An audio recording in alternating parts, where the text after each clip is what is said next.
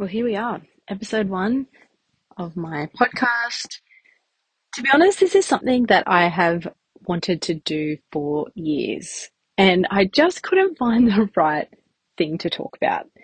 It didn't feel right just to do legal tips and legal info because honestly, I thought that was maybe a little bit boring. And then I thought, oh, maybe I could just do something that I'm interested in as a podcast, but that never happened either. So then I finally came to the conclusion, why not combine the two things that I'm thinking about all the time, which is small business and being a small business lawyer, and just talk about that and the experiences that have kind of brought me to where I am. And it was kind of ironic that the first idea that popped into my head for this podcast was about toxic productivity because it's currently school holidays when I'm recording this. And I guess, part of that is relaxing and hanging out with the kids. But I know many small business owners, we can't always turn off our brains. So for some reason, just this idea of the podcast just kept coming up and this concept of toxic productivity. So if you don't know what toxic productivity is, it's basically just this idea in the culture that if you're not producing, then it means that you're not contributing to society or your value is determined by how much you're producing. And when it becomes toxic is when you can't rest or you feel like resting is wasting your time and you find things to just fill it with productive outcomes. So that's why I say it's kind of ironic that in my moment of trying to rest, I decided here's some things that I can do and more content to produce. But I think it's a really interesting topic, one that I find really interesting, especially in my career as a lawyer, but also now as a business owner. So to give you some context of how I perceive time and how I was taught to perceive time, when you step out of university into your first private practice law job, the first thing they teach you before how to answer the phone properly and how to restock the paper in the printer, which is probably a redundant task these days, is they teach you about time and time recording.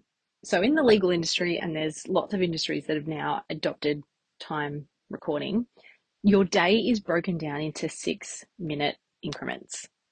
And that is, I promise you, as boring as it sounds.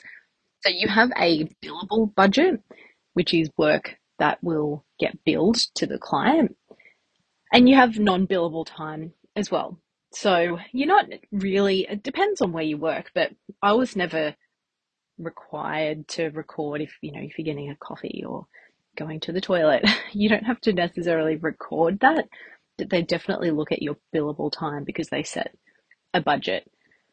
But if you were doing non-billable work, if it was admin or if you were going to networking or running articles for marketing, you would also record that because the idea is that the senior partners or the partnership level want to be able to see what people are doing with their time. So you can already kind of see how this creates a bit of a toxic environment, you could say, and certainly a huge pressure to produce all of the time because you are basically judged, your value is judged on how much output that you have. And this is obviously that's something that stuck with me throughout my career. And I don't do time recording in my own business, but it's just the way that I was taught to think about time. And when you're starting out in your career or even your business, it's very easy to think, oh, well, if I'm not doing income generating work, then what's the point? What's the value in this? And I definitely felt that shift when I started my business because when you start your business, you don't have a lot of clients. For me, I had zero. I was starting from scratch. So you have to do the tasks that in my learning and my career, I was told were not billable, were the bottom of the list in terms of priority, which was marketing and networking. And it really had to I had to flip that on its head and go, well, no, these are part of being a business owner and it is valuable, even though you can't put a dollar figure on it. But toxic productivity to me kind of extends beyond me having to unlearn that marketing is valuable. It's also this constant need to do. And going back to those early days in business, because I didn't have a client base that I was bringing with me, I had to start from scratch. I definitely felt a pressure to constantly be doing, looking at marketing articles or listening to podcasts, watching YouTube videos, consuming a lot of content to fill my brain because I thought I have to be doing something. And to me, that is the essence of toxic productivity in the business world, is that we feel like we are constantly having to do something. And I think that what I've had to unlearn is that sitting in reflection or just having an end to your day and stepping away from the computer can often lead to the most creative ideas, or you'll find inspiration in places that you didn't expect it, which I think actually has happened during this school holiday period for me. When we force ourselves to just stop, I believe that's when we get the ideas and we get the inspiration that will help us to keep going. But I think the problem is knowing when to stop. So I think what I've come to realize is it's not about turning our brains off, which sometimes I would like that switch. That would be lovely, which I don't think happens when you're a business owner, but it's about stepping away from our usual environment, our usual surroundings, and accepting that we don't have to be thinking about content creation. We don't have to be thinking about the next social media post, what we're going to do with our email list. We need to create that time away from our business. And I think this whole toxic productivity has really seeped into what we do. We do live in a very fast-paced culture. And I don't think that's just exclusive to law.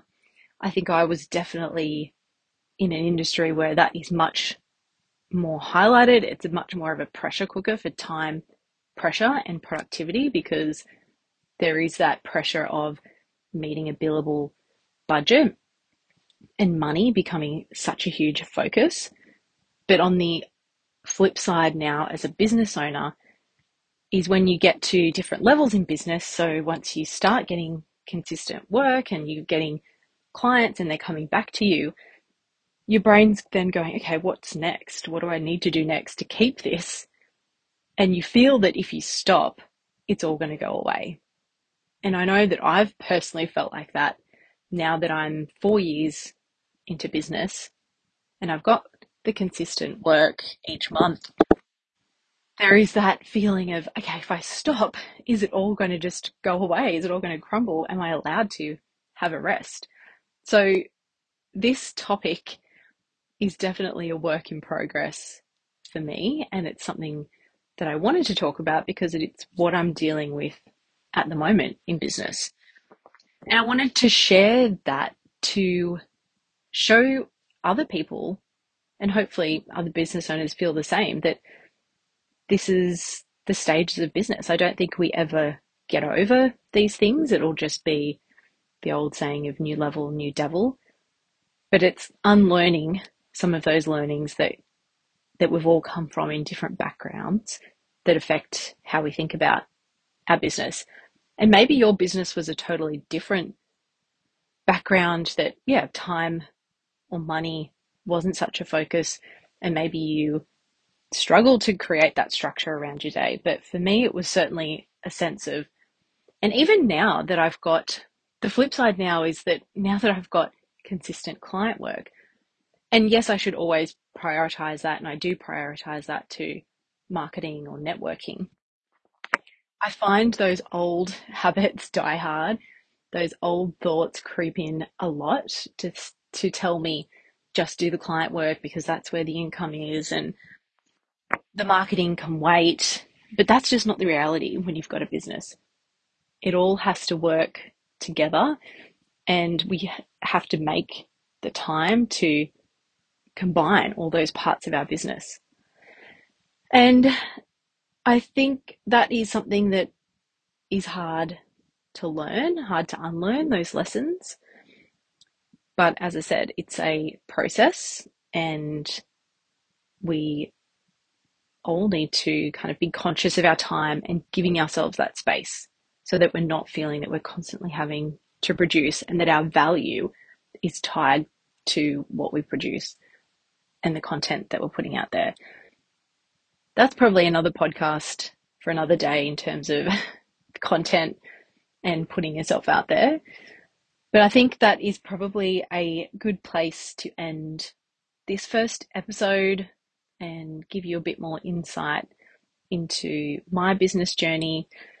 There will be some guests along the way. I do really want to chat to other business owners about their journey and share what they've learned as well. So thank you for listening to this first episode, and I'll be back.